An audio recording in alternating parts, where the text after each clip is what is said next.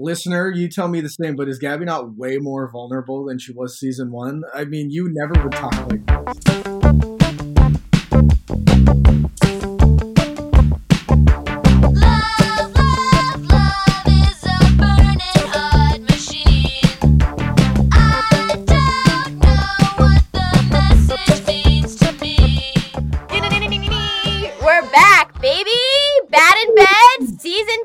I'm Gabrielle Cassell. I use she, her pronouns. I'm a queer sex educator and content creator, and I am joined by my co-host, Bobby Box. Bobby, introduce yourself.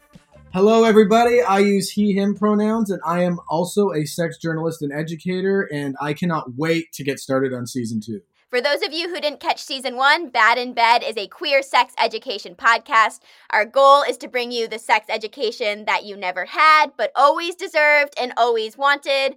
We're going to make you better in bed. Guaranteed.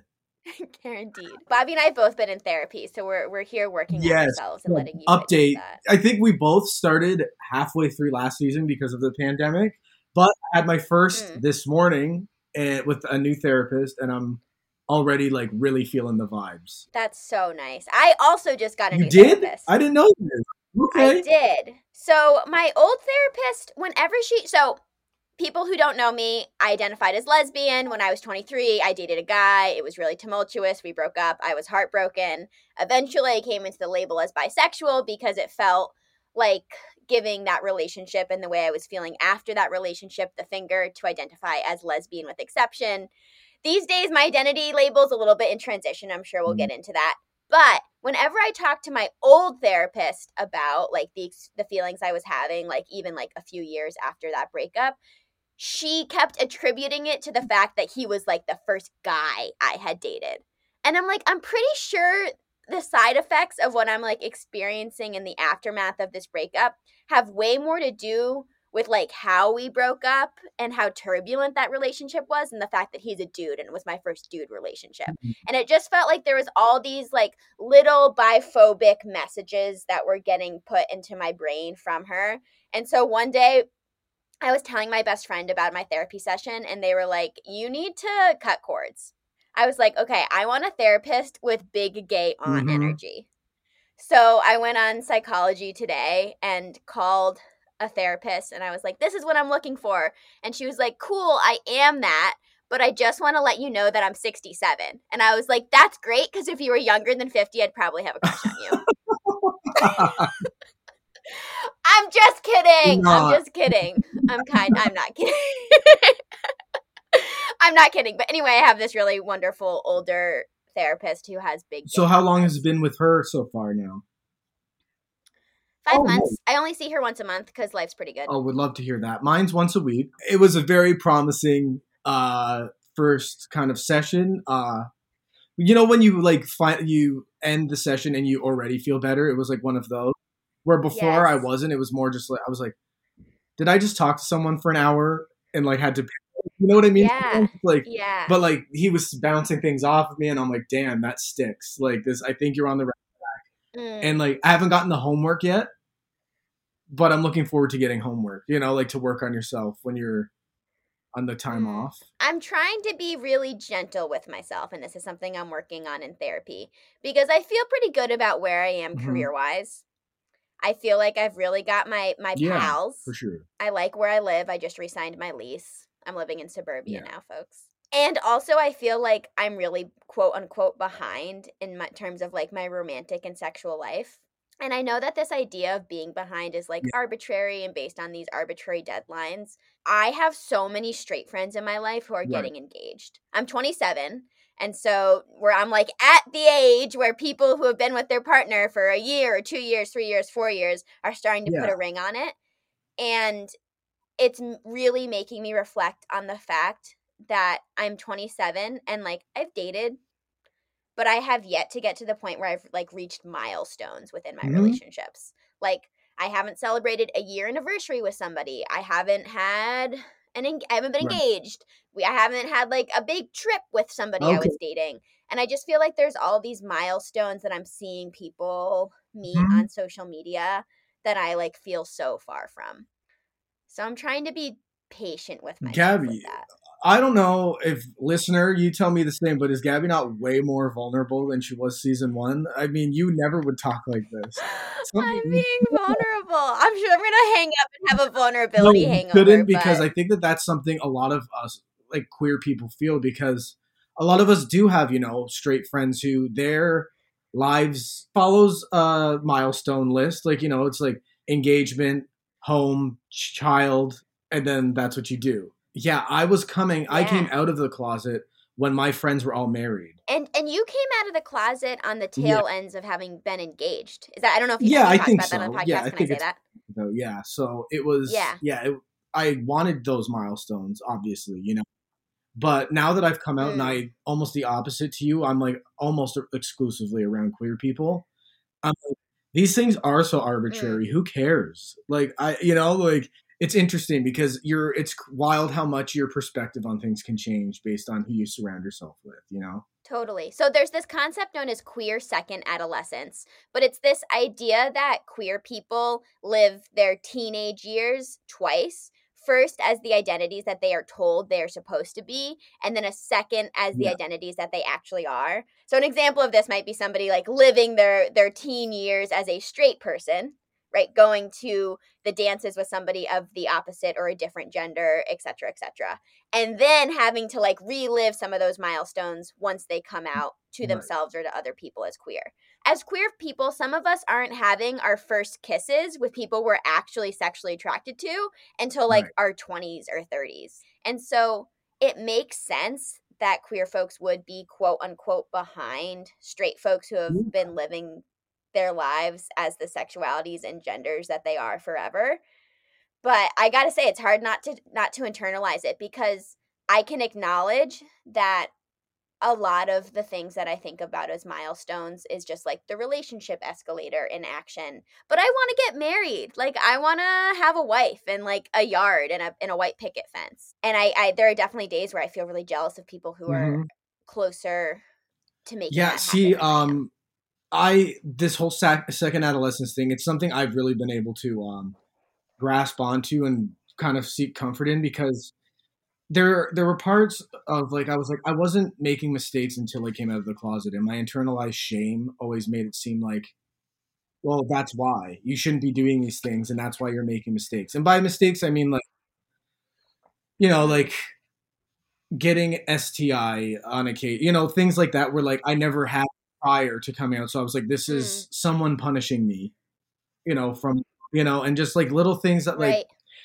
I've broken a few hearts since I've come out. Like it's just like things like that where you have this usually as like a straight cis person in your teens, but I'm having this in my 30s Yeah. almost, and I'm a child. Like why Mm, am I acting so immaturely? But like I can seek comfort in something like this because it's like I never had those opportunities to authentically be who I was. So like I found the tweet actually. So I'd like to credit right. this person.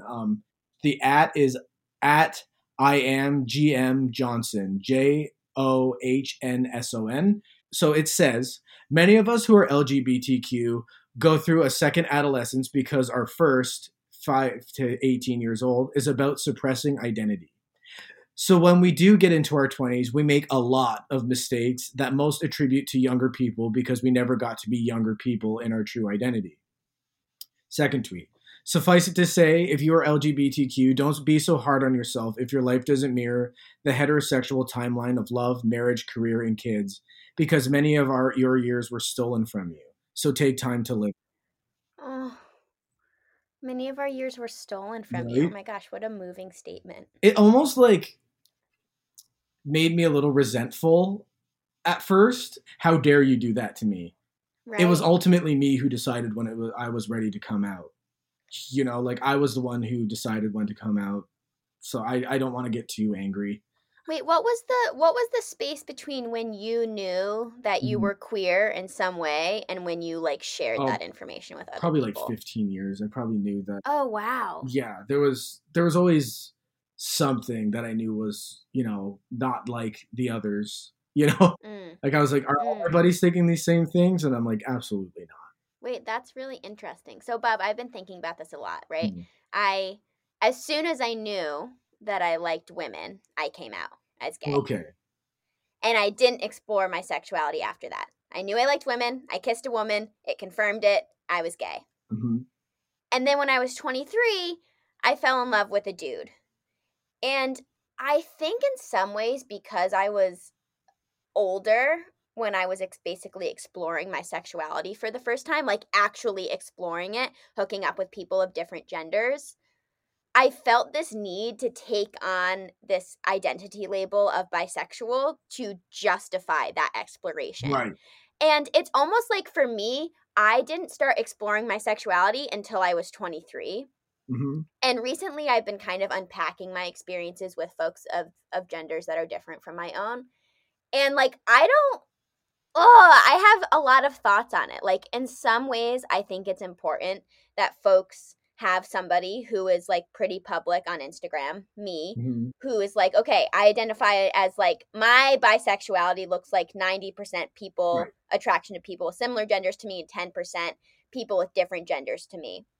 But also, I'm not sure I like the label bisexual anymore because I don't know. Maybe it's because because there's so many misconceptions about bisexuality. And so when I say that I'm bisexual, I feel like I have to like word vomit my entire dating and sexual history in order to help folks understand like what it is that what I'm actually attracted to and like what percentages of the time. But then I'm also like, okay, well, maybe my discomfort with this term is just internalized biphobia speaking. I feel like a lot of this sounds like it's like other people's problem and not yours. Like, you know who you are and you're explaining for them, you know? And that's what I find most labels are for all of us. Like, it's like, right. When I say I'm gay, I still am like, that still doesn't feel right. But I say gay so that people are like, well, he likes boys most. It's very like, it's odd because it doesn't even leave as it leaves my mouth. I'm like, no. So I always use queer because I feel like queer is very ambiguous, and I feel like that's what my sexuality is. It's like I don't owe you any more clarity. So, but also queer, like some people are like they think queer is a super feminine term. Do you know? Like it's. I haven't heard that. Say more about that. You've gotten pushback? Yeah. Well, also like people are like, especially with like I don't want to but older gay people because queer was primarily for them used as like shut up queer, where like we've kind of since those days we've started to kind of adopt it as like, no, this is our word and we're going to. And you know what I've noticed, I wrote an article a couple years ago about the F word for gay men. A lot of them are trying to do the same with that, where I still have issues with that word because that's what I was called in school. So it's like I guess it's like the second coming of queer is the F word. And I'm not sure what's going to happen with that. Wait, so we should tell our followers our exciting news about this season. Oh, yeah, okay. Absolutely. Yeah, we got big news. We buried the lead. Okay, we buried the lead, Bobby. Yeah, so we are sponsored this season. Sponsored. Season 2 is so that means we get to just like really give you better quality. We get to give you everything. This season's going to be the best season yet, and it's going to get better and better. We promise. The sponsor, Gabby, you take this away. It's one of our faves. Is drum rolls, please. Fun Factory! Woo! For those of you who do not know Fun Factory is known for making really, really, really, really high quality silicone products, especially penis strokers and dildos. They are my go-to place to recommend dildos, and I know that they make Bobby's favorite sex toy of all time. Yes. If you follow me, you've heard me. I'm Wax Poetica. In love with the Manta, which is a stroker that unlike any I've ever seen before, truly. And so it's just nice that a brand that Gabby and I truly, truly love and use. I use Fun Factory daily. I will fully say that. That we get to work together. So it's going to be amazing. And we're going to have lots of cool offers for you. And the content's going to get better and better. We got awesome guests that we're not going to share just yet because that's giving me way too much info. Exactly. So basically this will allow us to do things like giveaways, to give product to the people who are coming on to the podcast and sharing their expertise, and to make it a little bit more viable of a project for Bobby and I, because obviously it's time consuming for us to come on here and chat about sex. So we're so grateful for the opportunity. And thank you to everybody who has listened. And if you have not already liked and subscribed and left us a little review, if you could do that, that would be really dope. If you send a screenshot of the review that you leave to me, Gabrielle Cassell, on Instagram, I will answer whatever sex question you would like me to answer. Not about my sex life, but like in general. And I'll do the same. If you, whoever Cool. gives you more information, like more pertinent information, we will do. Absolutely. We want Season 2, the season of bribery. Yeah.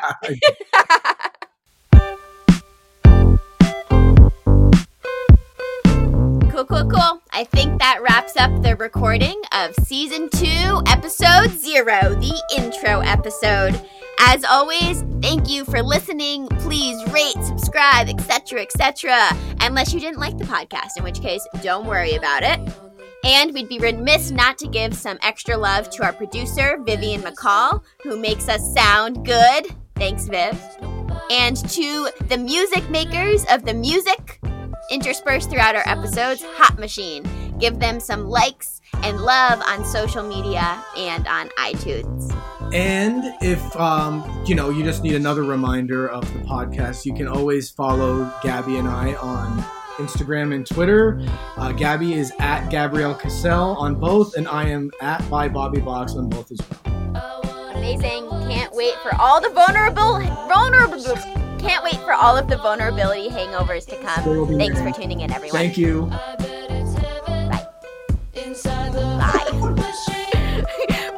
Bye. Bye. Bye. Bye.